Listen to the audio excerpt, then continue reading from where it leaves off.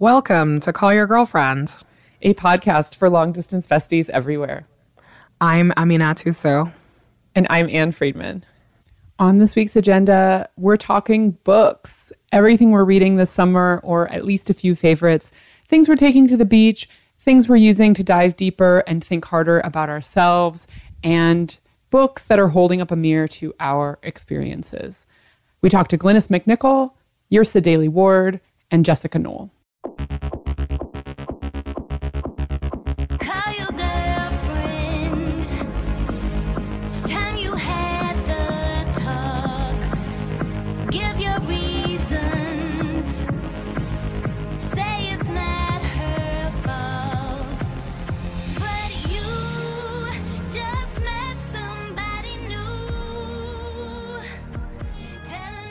First up, Mina chatted with Jessica Knoll about her new novel, The Favorite Sister. It is what People magazine calls a juicy whodunit staged behind the scenes of a reality show. My name is Jessica Knoll, and I'm an author and also a screenwriter. Is a new kind of dimension to my career that's developed from my first book. I'm so happy to hear you say that because I just read both of your books and I just kept screaming, "Where is the movie?" So I heard that the first one has been... We can scream it together. Okay. Where is the movie? Where is the movie? Okay, where are the movies? I love how this book talk to movie talk.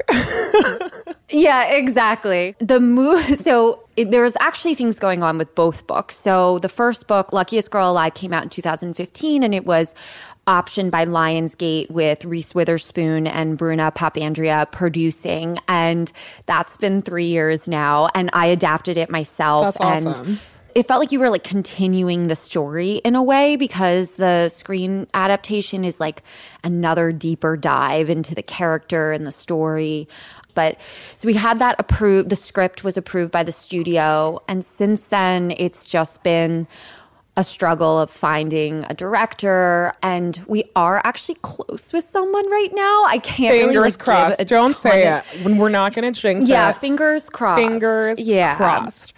I'm so excited that you're making the time for us today. So the joke on Call Your Girlfriend is that I don't read fiction, but I can say in 2018 that that's no longer true. I want to talk about both of your books. So in your famous New York Times essay called I Want to Be Rich and I'm Not Sorry, I can't tell you how many people sent it to me being like, Amina, did you write for the Times this weekend? And I was like, well, I wish that I was a novelist in Los Angeles, but yes, this person really gets me. One of the things that I loved about it is just this, that you have been quite sure of what you wanted to do for a long time. Yeah, I have been. People ask, when did you know you wanted to be a writer? And I can't give them an answer because to me, it's something I knew that I wanted to do the way I know how to breathe.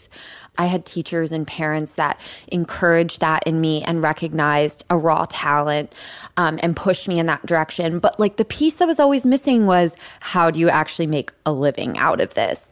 And that was something I had to figure out on my own. I didn't really get a whole lot of direction when it came to how are you going to use this skill and this talent to pay your bills and to also live a life that I want to live, I want to be able to travel and not have to worry about money. And when you hear someone as a writer, the kind of first thing that people would jump to is that you're living that kind of starving artist lifestyle. And I always knew that wouldn't be for me. That's so refreshing to hear. Thank you for saying that. I think that so many people think that in order to be an artist, you don't have to talk about money. And I'm going to be really honest. My entree into your work was actually that New York Times essay. And I was like, I don't care what this lady writes. I'm going to support her because so we're all very lucky that you're the most talented person in the world, because this could have backfired so many ways. Oh, I just thought it was really honest. And it was something, I don't know, that I think a lot of our listeners also might recognize themselves in. And I think that instinct too that you talked about, trying to adapt your work and, or figuring out foreign rights or whatever, and knowing that you could be in control and you could learn a new skill and you could do something for yourself. I think that was something that was like deeply admirable for me. I was like, yes, like this is the kind of like can-do spirit I like. Ladies. Thank you. Yeah, it really was about that, like learning that new skill. And it feels like each time I learn a new one, another door opens. Like I know how to be a screenwriter now. So now I have a little bit of power to say, well, I want to produce the next one, and I get to do that now. So it's exciting, you know, when you step up to that challenge and you do a good job at it, the other doors that open from there. That's cool. Well, let's talk about the favorite sister. This one really had it all for me. I was just like, well, you know, like sibling rivalry, murder, plot twist, reality TV, like this is, you know, like deeply speaking to my soul. So I just really appreciated like reading, you know, like a complicated story that didn't feel, it didn't feel like the characters were caricatures, you know, even though like it was snarky and it was scandalous. I just think that for anybody who loves Real Housewives, like this is the smart book you've been looking to read for a long time. Oh, thank you for saying that. Because I'm a huge Housewives fan. And I think when I sat down to write the second book, I used up so much of my own life in the first book that I was like, what am I going to draw from now?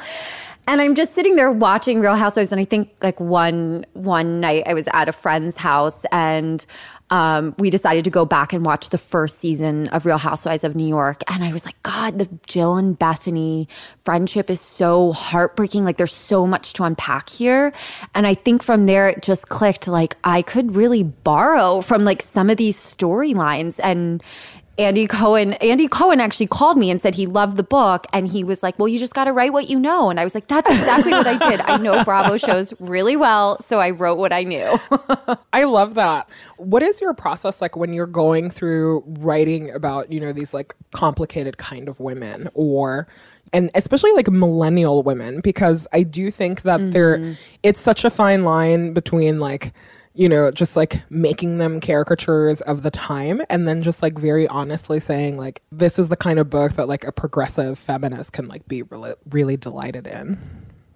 Yeah, I think it's about, so I'm a millennial, but I'm an old millennial. So I'm part of this generation that we're kind of painted as entitled, and at the same time, some of us are really starting to grow up and like have real responsibilities in our lives. And that includes becoming mothers and getting married. And that's not in my life right now. I'm not a mother, but so many of my friends are. And I really wanted to dig into that dynamic between like older millennial women who are mothers and older millennial women who are not mothers. So I wanted to represent kind of my people, which are like the older millennial women who aren't mothers, and how we, as I call us, no kids, no problems. No kids, no problems. Except me. Except that it's not true. That itch their vaginas on your car. That's the only problem I have right now with my dog. So I was trying to also broaden. In my first book, I wrote so much about my world and the world I knew, and I wanted to open up and really challenge myself in this book and put myself in the shoes of women who have had different experiences than me and imagine like what they're feeling and, you know, what their grievances are and what their joys are in life. So it was a lot of shuffling between the kind of like three main characters who we hear from their point of view in The Favorite Sister. And it could be hard to like move from one person to another because you really do start to like fall in love with each person. And you're like, oh, yeah. And then you're like, oh no, I have to like shift to this other person who's kind of like her mortal enemy and get into her head. Just like Real Housewives. There's a lot of... Just like Real Housewives, it was like constant shifting of alliances. Well, the main friendship is obviously modeled between Bethany, and it's like the friendship between Bethany and Jill, correct? Correct. Yes. And the thing that I like love about it is how you really get into the nitty gritty of the obsession that friends can have for each other. Mm-hmm. That just like you have to know everything. You have to be there for every experience. It's like you are their soulmate. One of the things that we talk about a lot here is just how, you know, like friendship is one of the central relationships that a lot of young women have because it's not sanctioned by paperwork.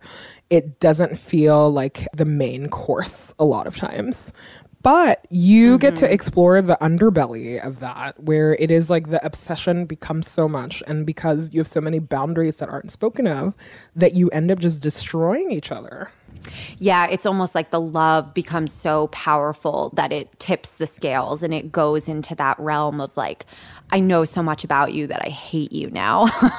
I mean, I just think I've had in my life, when I think about the friendships I've had in my life, like the way women have hurt me in my life, it's just like no man could ever, you know, metaphorically hit me that hard, you know? Like it was always such a gut punch when, you know, when a friendship started to sour. And I've spent a lot of time with just women in my life. I went to an all-girls school from kindergarten to 8th grade. I worked in magazines, so I was only ever around women and like one gay man. Like that was my office for about 8 years. And so I feel like I have a lot to say about those dynamics.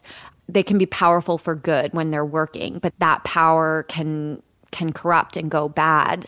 I've seen that happen too. I've had it happen to me, and I hope that I haven't done that to other people, but you never know. I don't know what women I've worked with or women I've gone to school with, you know, I don't know what their memories are of me. I can't imagine that I was only ever the victim in these situations. Oh, I think about this constantly, like constantly. Yeah. And I think that because we don't, you know, like in the way that in a romantic relationship, if you're lucky, you can have some sort of like postmortem, or you can really have closure. I don't know that we have language to do that for friendships a lot of time. Right. It feels like it's not sanctioned necessarily to have those sorts of conversations after a friendship is over. And like a lot of my friendships that ended badly when I was much younger in middle school, I've slowly reconnected with those people over the years. But on social media, like it hasn't really we haven't taken it offline yet, but I have gotten a sort of, not that they've repented, but I have had those moments, a little bit of closure from friends who have said, you know, I read this in the book and it recalled, you know, a moment that we had when we were younger, and, you know, our friendship did mean so much to us, and I'm sorry it ended the way it ended, you know, and you realize that like other people, you weren't the only one who got hurt. Other people got hurt too. Man, you're making me want to not look at Facebook today because I don't think I can handle real talk from like middle school friends. From middle school friendships, I know. And it's like, all you're left with is like the emotional feeling of it. I know, you know? Right? You don't even remember what it was, anymore. But like the feeling is so sharp. One of the other things I think that you do so well in this book is really lay bare the behind the scenes of reality TV for people who, you know, it's like for those of us who like watch a lot, or we watch Unreal or whatever, we're really aware of what the manipulation is like, you know, but I think that you really drove that point home, that nothing is like, nobody really is who they claim they are, and everybody is posturing for the cameras. Right. Yes. And when I was writing the book, it was before the presidential election. And it's amazing to me how prescient it feels reading it now, because we're living in this kind of post-truth world, right? Where like facts don't matter. Like we can shape reality however we want to shape it. And that's the world these women are very much living in, is like, it's the kind of emotional truth of things versus the factual truth. I was also fascinated with this idea of being able to like lay blame at the foot of a person, that it works better for your narrative. You know, you have to read the book to know, but like kind of the wrong person takes the fall for this crime because it better fits the narrative that the show is pushing. Okay, well, I won't ruin the rest of the book for anybody, but there is murder, there is sibling rivalry. I don't even want to touch on it because I don't want to give anything away. But if that's your jam, kind of like great junk food, you know, like in the sense, like some people will say that it's not good for you. I dispute that. Everything is good for you in moderation. This is super addictive. Right. Well, I hate Yeah, I hate when people say like anything about reality TV being a guilty pleasure because I'm like, why? We shouldn't experience guilt, for the things that give us pleasure. So Yeah, I'm like, just enjoy it. This is my classics. This is the Odyssey for me. Yeah. Okay, like just deal with it. We're gonna put that on the cover. That's a great blurb right there. You're like, come on a journey through classics reality TV with Jessica Knoll. It's so true though. I think that so many people have shame about their interests, especially women, because everything that young women care about is really frivolous. And I was like, I don't know how to tell you this. If you watch sports, you already know the dynamics of reality TV. It's all the same. Right. Everything is reality TV down to politics. So you might as well bow to the masters of it. I'm like, some people actually get paid to make this and other people are forced to live this. So who are you going to trust? Yeah. And like, I'll also add to that, reality TV is a world where like women thrive, and whether, you can have arguments whether that's for good or for bad, but, you don't really get to see women being like loud and like misbehave and be rewarded for that. Like there are very few realms where we get to see that take place. So I don't know, in some ways, I think there are things worth celebrating there. Thanks so much for coming on the show today, Jess. Thank you for having me. You can find Luckiest Girl Alive and The Favorite Sister wherever you buy your favorite books.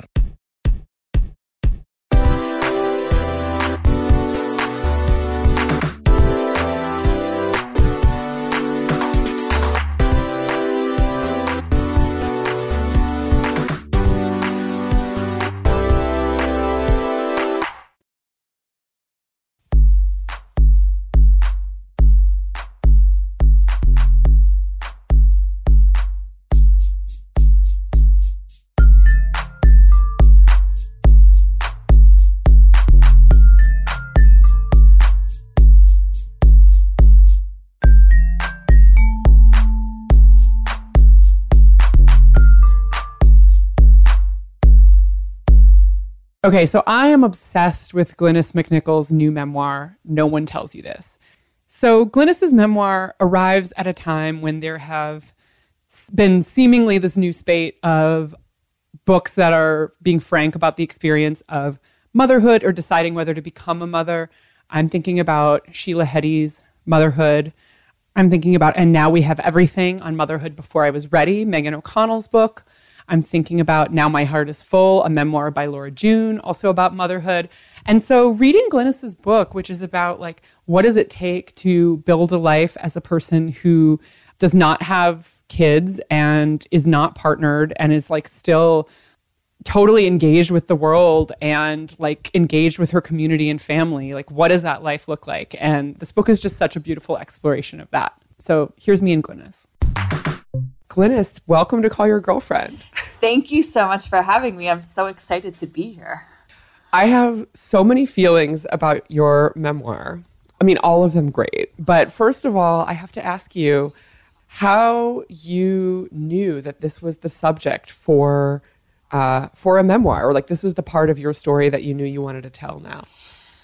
When I started, I turned 40. I approached it with a lot of dread, unacknowledged dread, really, I think, in the sense of once I turned 40, what came next? The only sense was like, if you're single and you don't have children, that this was sort of the end. Like you've missed the last exit to a fulfilling life. Good luck. Right. If you're a straight woman, people are like, you have exhausted your options. Exactly. If you're not married and don't have kids. There was nothing out there to suggest otherwise.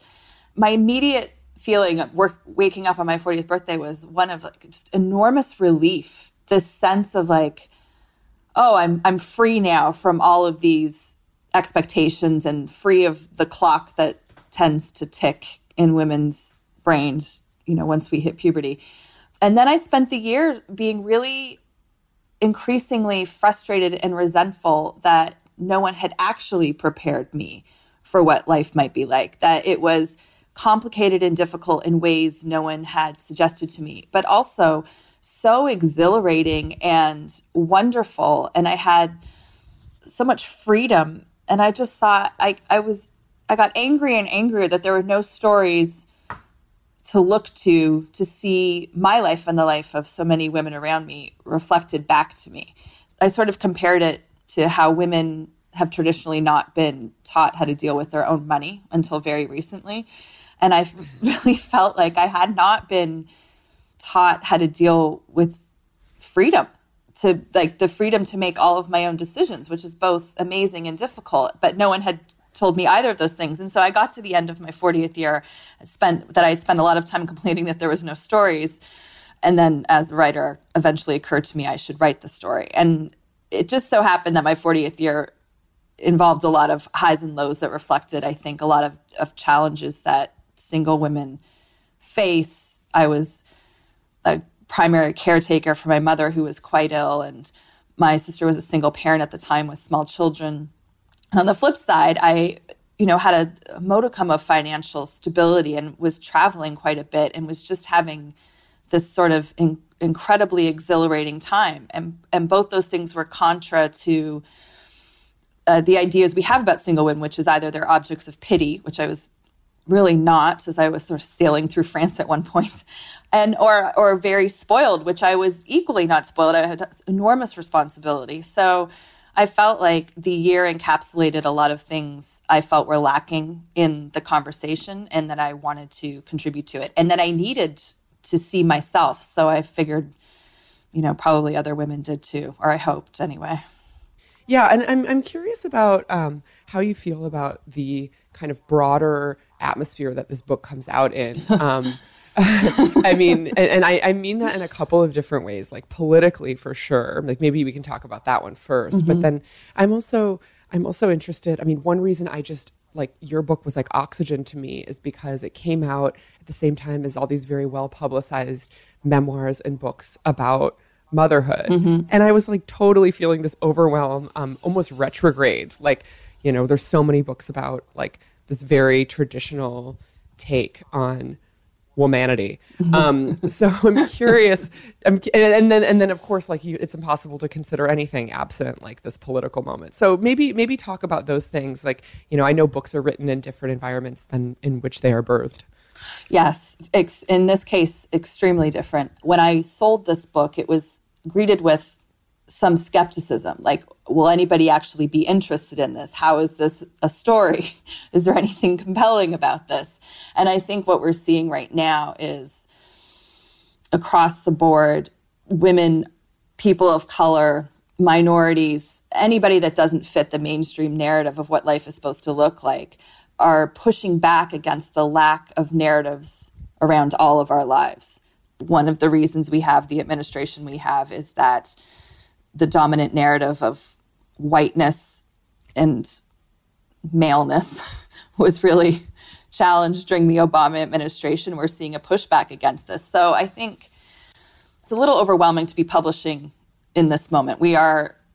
This is a very intense moment in American history, I think it's fair to say.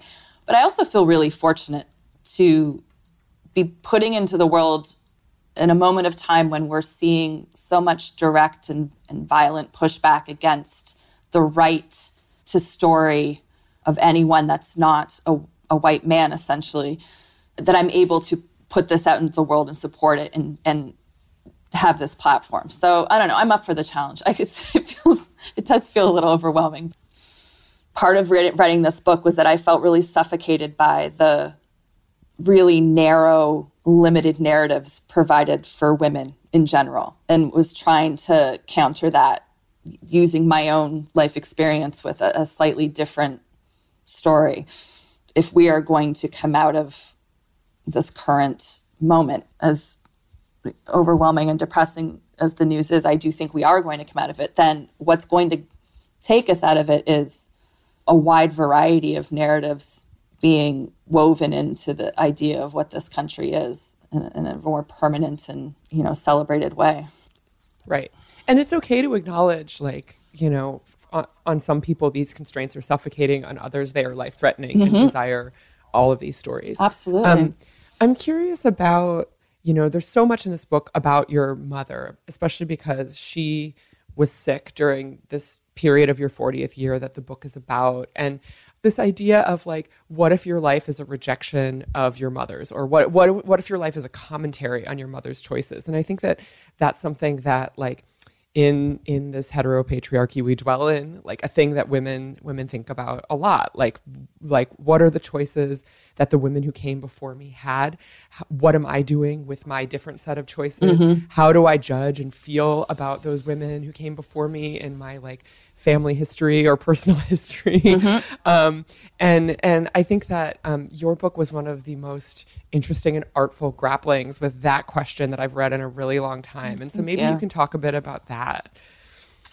Yeah, my mother was diagnosed with Parkinson's and dementia a few years before I turned 40, and was very, very ill during that year, and passed away a few weeks after I turned the first draft of this book in. So it was very like forefront of my mind, and really forced me to grapple with ways in which I had rejected her life or taken on certain things. Probably had I written this book at a different time, I might have been thinking about that less, but I was so confronted with it on a daily basis, especially because dementia, similar to Alzheimer's, if any of your listeners have dealt with it, my mother was confused about what decade she was in. So sometimes she would talk like she was still in the 60s, in university and just dating my father. And sometimes she would talk. So it was like she was cycling through these decades, and I was a strange sort of witness to her thinking as it was arising. And, part of the frustration of this book was that I couldn't talk to her about it. Like I was thinking all these things, and I didn't have someone to double check them against, because of course she wasn't there and she didn't remember. But from almost day one, I was fairly in rejection of how my mother operated in the world.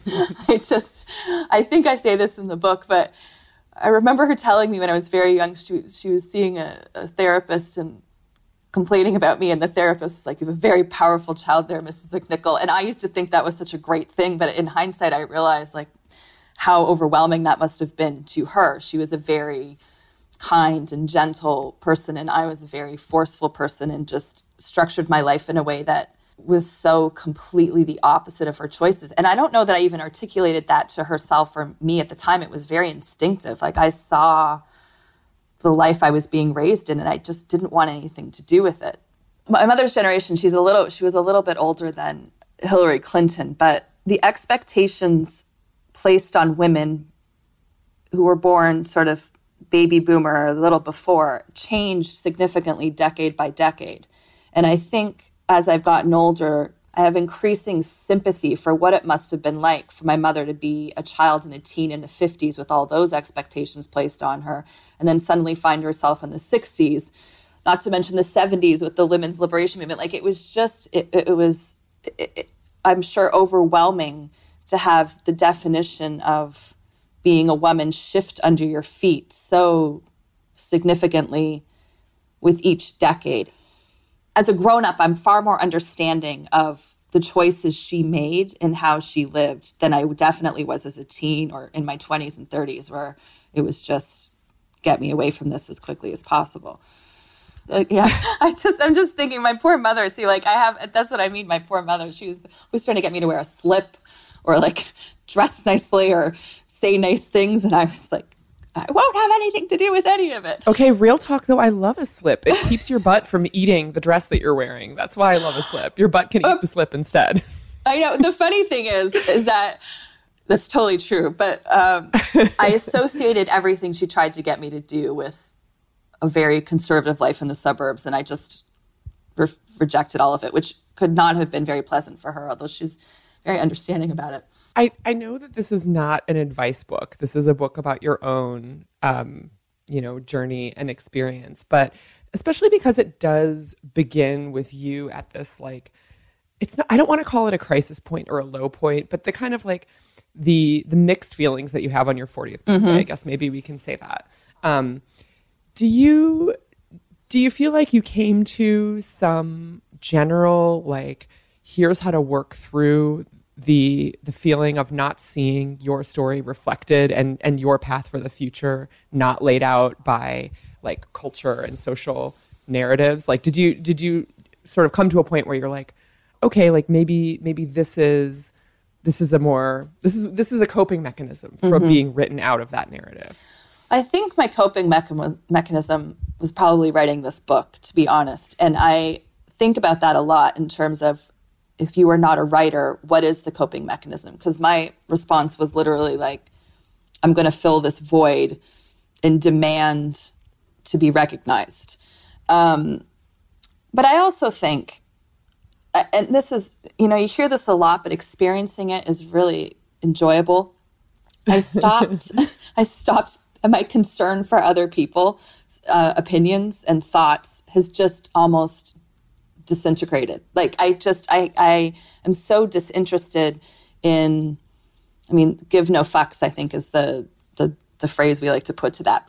I'm not invested in that opinion at all anymore. It's been an amazing experience.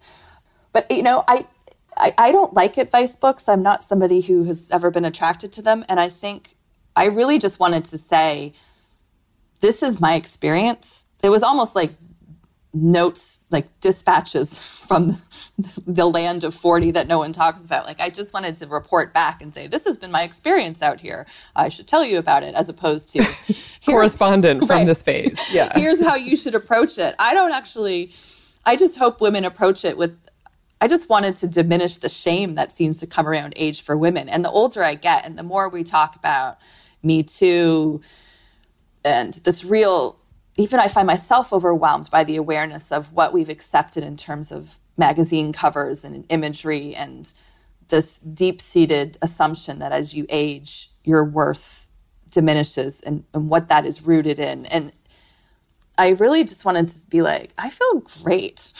I have shit days like everyone else. The world is not particularly wonderful. Because I was seeing that in so many women I knew too. And I just thought, man, is this a secret? Like, there's something, was I not aware? And just sort of like declare it less than, here's how you should do it. If there's one piece of advice I would hope to come out of this book, is that I do believe every American should drive across this country, if you can. It is I've driven across it for many years. And you really, if you have any awareness of all of your surroundings, you become immediately aware of how differently people are treated on the road. And we're seeing evidence of that in the news stories right now. But yes, Sandra Bland left to drive across the country only a few days before I did. And so her story was on the news as we were driving. And I was just so incredibly aware of the divide between her experience on the road and my experience on the road. That to me is such an example of privilege, just the privilege of movement, that the ability of me to move around the country is new too. Women traditionally have not been encouraged to drive across the country. I think the iPhone has really shifted that for a lot of women, but like just the difference of my experience literally on the same roads is a real good measure of the privilege with which I operate in the world. But I also, as the conversation around privilege, I hope never shuts people up from talking about their own stories. It's just bringing awareness to how you tell your story, ideally, not that you shouldn't be telling it. And also who isn't being able to tell a story is the flip side of that. Okay, well, I'm going to live my dream in my head that this is the first of like a kind of like a, how like those like old YA series used to be with like a border and like the women's experiences beyond 40 series. Like I'm like, yes, give me all of them, all of the different experiences. Oh my God, that would be amazing. I want to hear all of them. I wrote this one, but I'm still desperate to read other ones. It's not like there's like a plethora of them out there. I'm dying to hear more stories because it's not like I solved my own life. Like life is still, there's still challenges. It is still difficult. I talk a lot about living without a blueprint in this book. It is still very difficult to not sort of have the traditional blueprint and be modeling it as you go. And I'm dying to hear other people's versions of this and the challenges and joys and yeah, we should start that series. That's a great idea. The Blueprint series. The Blueprint series. I want it to happen so bad. Oh my God. Okay, Glynis, thank you so much for being on the podcast. Can't wait to see, hear about this book out in the world and hear about people's reactions to it. Amazing. Thank you so much. I'm so thrilled that we got to talk. find No One Tells You This, a memoir, on bookshelves starting July 10th. You can also, if you're in New York, catch her in conversation with Amina at the Strand on July 10th. And if you're in Los Angeles, she'll be chatting with me at Skylight Books, one of my favorite places, on July 15th.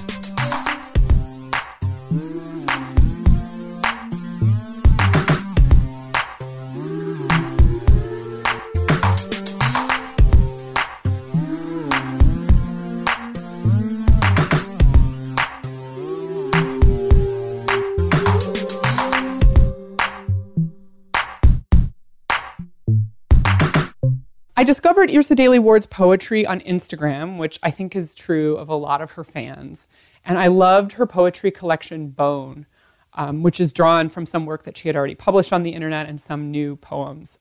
Her latest book is a poetic memoir called The Terrible, which I don't know. I don't know that poetic memoir is a term, but definitely it reads in this kind of lyrical way that puts it, in my mind, somewhere between the realms of like poetry and prose. Anyway, it's about her childhood in the north of England, about her difficult relationship with her mother and with her grandparents, about discovering the power and fear of sexuality, especially when you are queer and like just starting to realize it, about losing yourself in pills and sex and partying, and ultimately finding yourself and finding your voice.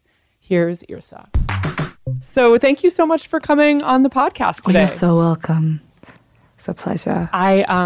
I just read The Terrible in a single sitting because I couldn't put it down.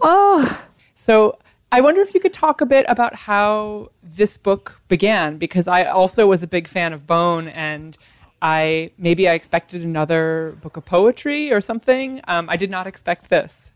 Well, I didn't expect it either, actually. That's the thing about making anything or doing anything organic with your art form. You don't know what form it's going to take. And I certainly didn't. I was asked if I had anything like Bone. At the time, I had nothing. Well, not like Bone, actually. If I had anything else. And I said, yeah, of course. But I didn't. I didn't have anything. I just said I did.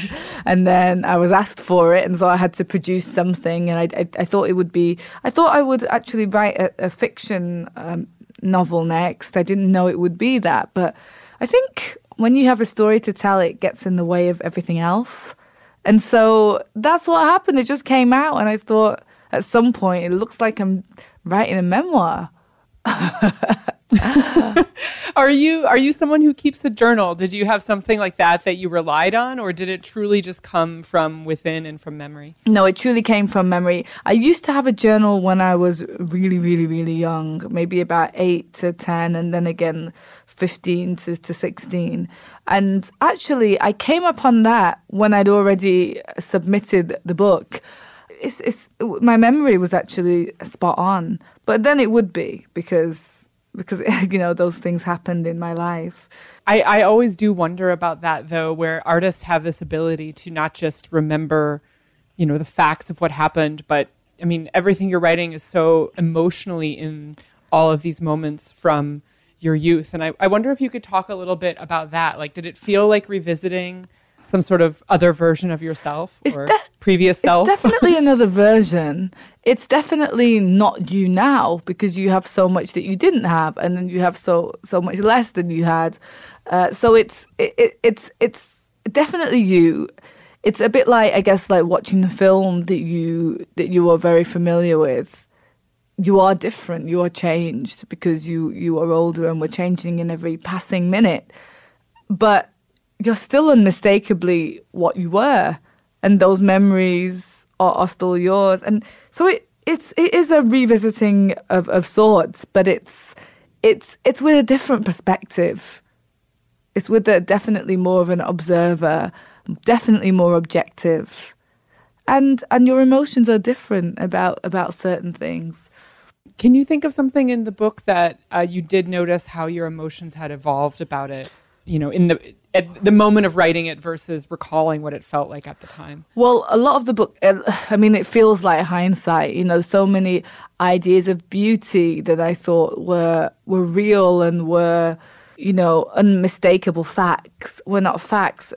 Maybe the way I felt about the people around me and the things that were happening. You know, when you're a child, you tend to think in very black and white about what is fair, what is not fair, who is good, who is evil. But of course, as you get older, you realize that, you know, there's just so much spectrum and light and shade in everything and everybody.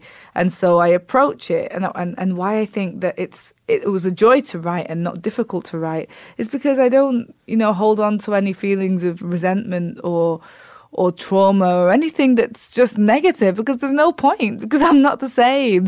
And that was then, and also I'm an adult now, so I'm looking at what adults did in the book and understanding it anew. Absolutely. I'm hoping you could talk a little bit about the title and what The Terrible is. The Terrible was like a tongue-in-cheek kind of, you know, the terrible, dramatic title. But it was the name I gave to the thing that follows you around if you don't deal with it. And, you know, we all have a version of the terrible. So it can be grief, addiction, loneliness, despair, depression. It can be an eating disorder. You know, it can be dysmorphia. It can be whatever it is for you, the sticky thing for you. Sometimes it's a mixture of two things. Sometimes it's a monster. Sometimes it looks like you. So the terrible is just the name, a personification of all of those things. And what is your particular terrible? Or maybe you could talk a bit about that for people who haven't read the book. Well, we'd be here all night, but I mean, the book covers so much. I, like many other people growing up, you know, went through a lot of different, you know, terribles. In fact, they all meld up to make one.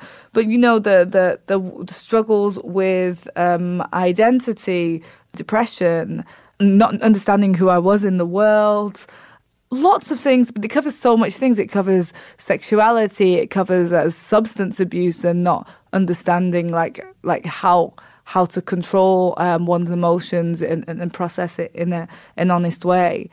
And I think that's why it built up, because it was so many different things. Right. One of the many things that I think kind of, at least at some point for you, fell into this bucket is you described this term, maybe I'm getting it wrong, the power fear or the fear power from your adolescence. Yeah. When, you know, just that moment of nascent sexuality and like of being sexualized. And I'm wondering about if you could talk a bit about how you put a name to that feeling, because that was one of those one-word things in this book that really just stopped me and took me back to that moment in my own life. And I think many women listening to this will probably also identify with that. Well, the power fear is almost it's almost an oxymoron, not quite, but it's that moment when, as a young woman, as a child, let's be honest, as a child growing into a young woman, you hit that moment where suddenly your body becomes different and it's viewed differently, and the idea of the so-called, and this is in inverted commas, the so-called power that you wield from all of this, and all of a sudden people are looking at you differently and expect different things from you and desire different things from you,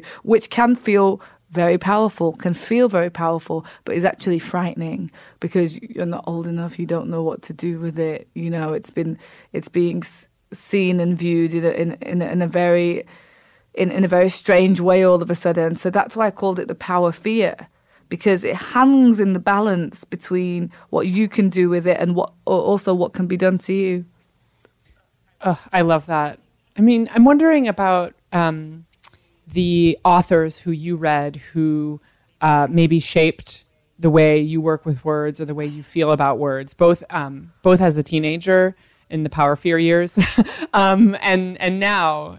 Inspiration is the wrong word, but like, you know, who are you in conversation with, and who's changing your feelings about your own work? Well, I think the biggest thing that other writers have done for me is kind of let me know that it's all right to write about the things that I wanted to write about. Because if I'd never read Alice Walker, The Color Purple, and By the Light of My Father's Smile, or Toni Morrison's The Bluest Eye, or Jeanette Winterson's oranges are not the only fruit, I wouldn't know that my specific stories are okay to be told, to go out there, because, you know, so much of what I grew up reading was it's just, you know, this we have this homogenous like reading list, and it was interesting.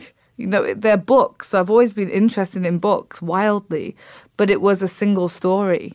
And so the moment I started reading women writers of color, and they were talking about sexuality in this very sensual and detailed way, and talking about religion and the Black family and ideas of attractiveness and beauty in a way that just deconstructed it. And I was completely enthralled with that, and still am. And I go back to those writers all the time for the same reasons. Right. It's almost like a giving permission. Yeah. And permission is what you feel like you need when you're, you know, 13 and 14, and, you know you love literature, and you love to write, but you don't know whether what you have to say is valid.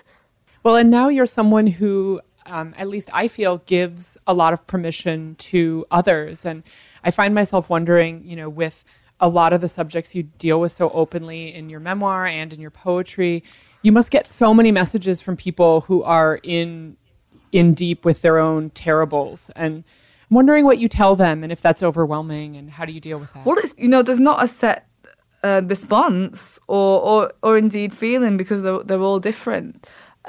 I will say that it's lovely to know that something you write can help somebody else.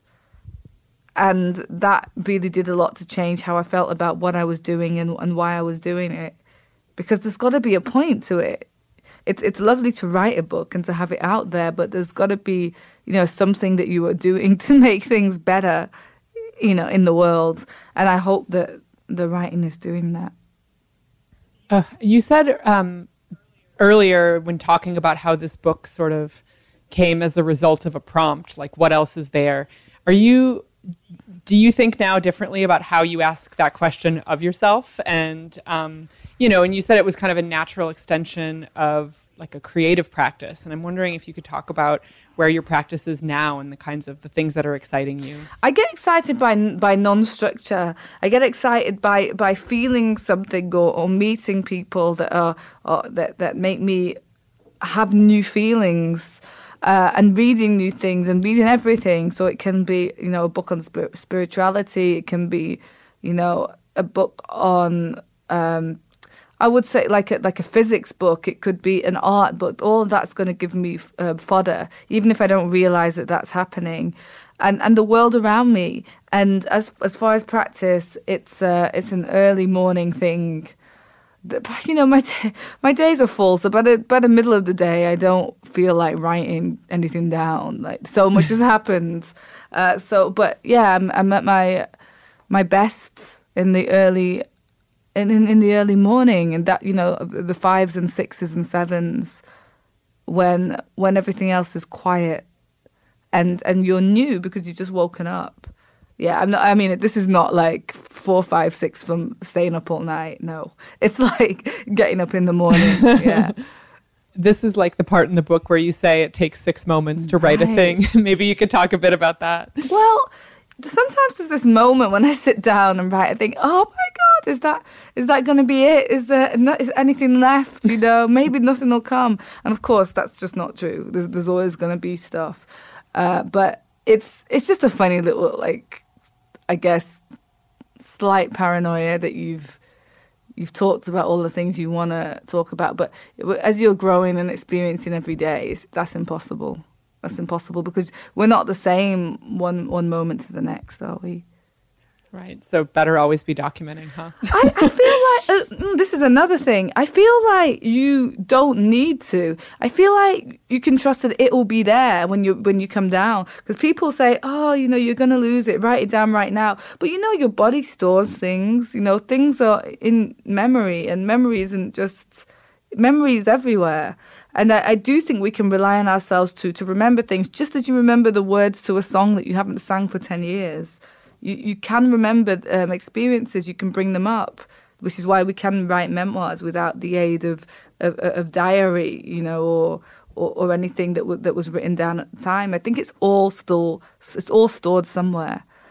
Right. And I think that's especially true for the things that you felt deeply. I mean, I don't remember every song from 10 years ago, but I do remember the ones, you know, that I really felt. And it's probably the same with experiences. Well, yeah, I think I gave you an unfair one then, because I don't know what it is, but I don't know what it is. I've got a crazy memory for songs. So if someone starts a song that I haven't heard for ages, I can just remember the lyrics, and I don't understand what that is or how best to use it yet. Certainly, yeah, with as you said, with things that you remember how something felt in your body, or you remember, you know, the look on somebody's face. Those are things that don't go away. You've written, when you talk about yourself, watch your language. Yes. And I'm wondering if you apply that to your writing as well, and how that kind of gentleness with yourself extends to writing about yourself. Well, the way I put it, and God, I mean, I don't even know if I practice what I'm about to preach. But I you know, there's only one of me, there's only one of you. So I try to be really gentle with myself and just not judge myself or chastise myself for anything that I'm about to do, anything that I have done. You know, I can certainly say, oh, that wasn't a great decision. But the way I treat myself is the way I treat others, and vice versa. So, you know, you've got to have understanding and grace. And how am I going to have understanding and grace if it doesn't start with me? So, yeah, I've got plenty of that. And that certainly seems to come through. I mean, I thought one of the most transcendent sections in this book is when you write about all the things that the terrible has given you. Yeah. Near the very end. And maybe you could talk about that a bit, the kind of, I don't want to say the upsides or the silver linings, but the way that it's impossible to separate all of the terrible things in your history from the person you've become. It is so impossible to separate it, because without them, of course, you don't have you. You know, you don't have tenacity. You don't, you know, certain levels of adversity bring so much. They bring so much light. And that moment in the terrible that you're referring to is when, you know, the terrible, we kind of come face to face, you know, nose to nose. And the terrible says, well, don't you know, without me, you wouldn't have this, that, and the other. Without me, you know, you'd be boring. You wouldn't have experienced this. Don't you know I kept you safe? Don't you know that during all of that, you're still here? You know, don't you know that there'd be no glittering story? There'd be no fantastic timeline. There'd be nothing to speak of. You wouldn't have anything to give. And I didn't even realize this until I was writing the passage at 6 o'clock in the morning or whenever I was writing it. And then I thought, oh, wow, yeah, you know, there's been a reason for every single terrible thing that has happened. And I'm only just starting to understand that now. I'm starting to understand it thanks to this book. I really appreciate you taking the time to be with us. Thank you. Best of luck with the tour. I hope so many people buy and read this book. Thank you so much. It was a pleasure. Look for Yrsa Daley Ward's The Terrible, a Storyteller's Memoir at your favorite indie bookseller. And we want to hear about what you all are taking to the beach, taking to the pool, taking on vacation, and reading this summer. You can use the hashtag CYGBooks to share what you are reading and what you are up to. And we will continue to use it to share the rest of our picks with you too, because prime summer activity in this family is reading. See you on the internet and in your local indie bookstore and in the library. You can find us many places on the internet on our website, callyourgirlfriend.com. You can download it anywhere you listen to your favorite podcast, or on Apple Podcasts, where we'd love it if you left us a review. You can email us at callyrgf@gmail.com. We're on Instagram, Twitter, and Facebook at callyrgf. You can subscribe to our monthly newsletter, The Bleed, on the Call Your Girlfriend website. You can even leave us a short and sweet voicemail at 714-681-2943. That's 714-681-CYGF. Our theme song is by Robin. All original music is composed by Carolyn Pennypacker Riggs. Our logos are by Kanisha Sneed, and this podcast is produced by Gina Delvac.